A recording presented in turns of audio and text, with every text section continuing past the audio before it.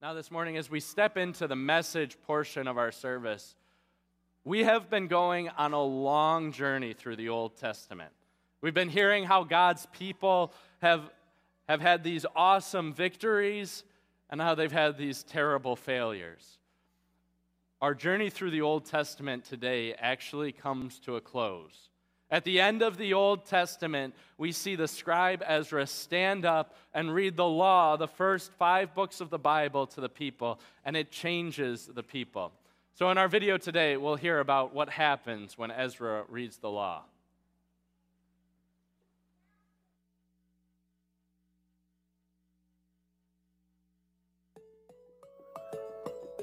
The walls around Jerusalem were finished, at last.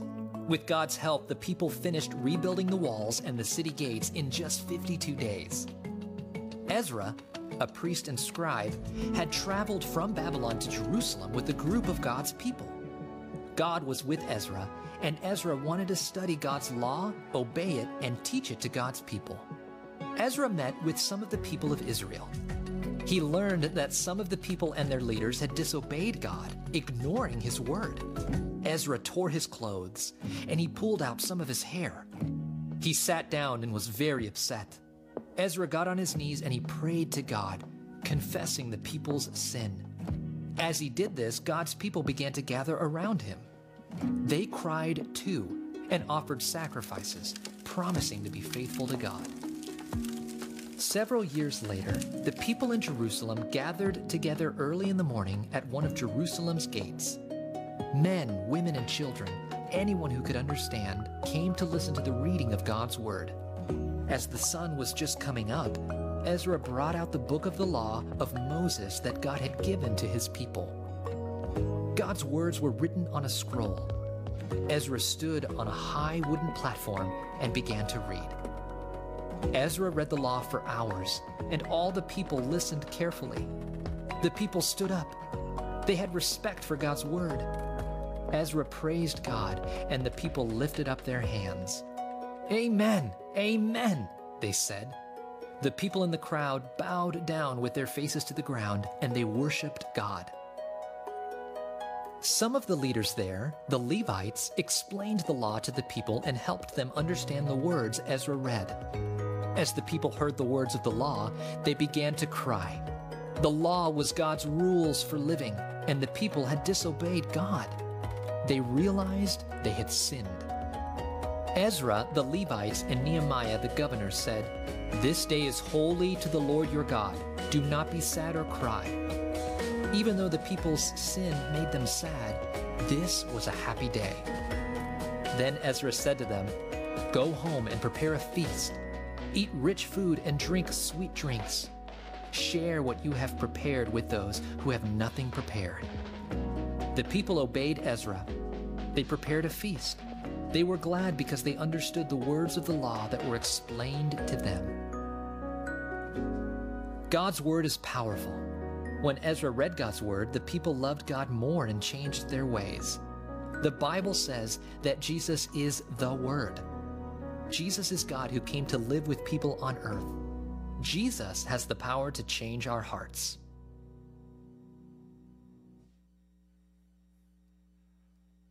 So I want you to ponder a question this morning. What is it that makes Disney movies so special?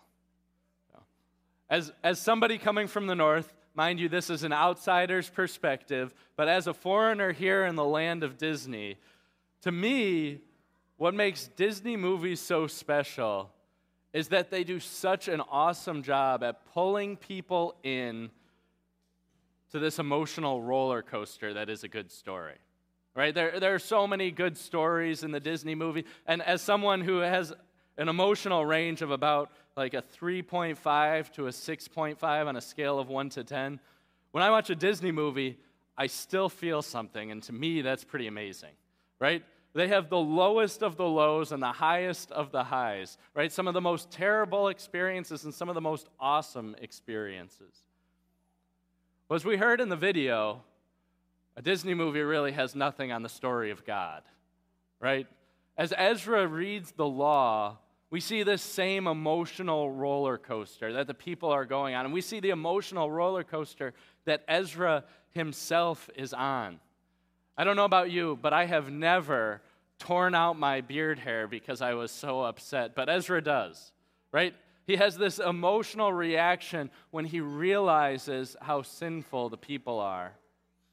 And he stands up and reads the law of God to God's people for half the day, and then later for another quarter of the day. And the people listen, and they ride the emotional roller coaster of God's story.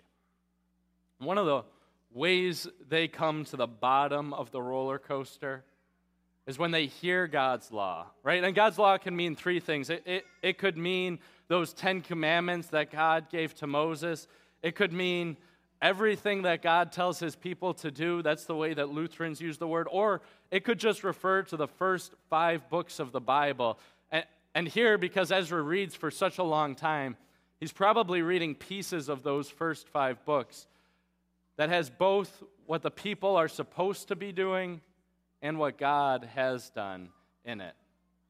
And as the people hear what they're supposed to be doing, they realize that they have lived their entire lives so far from the goal that God set for them.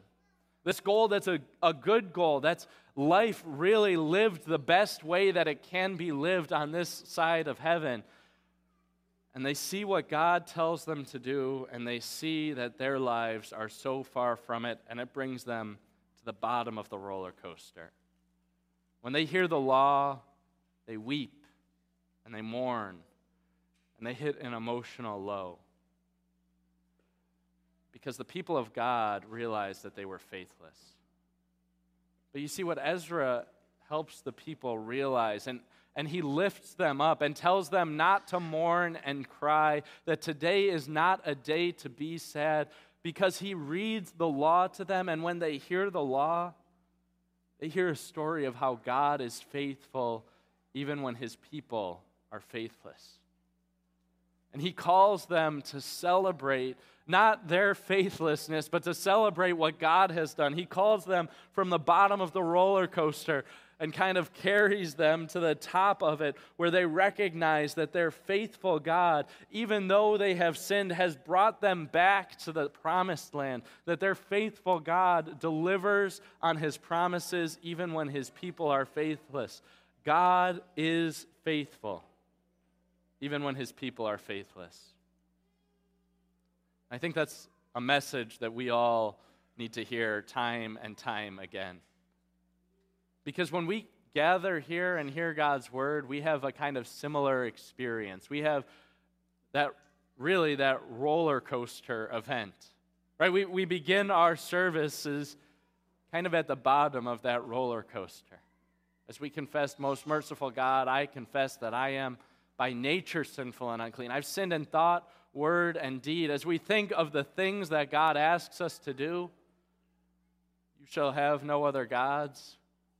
I spend a lot of time, energy, money, supporting a lot of things that, well, in the grand scheme of things, aren't that important for God's plan.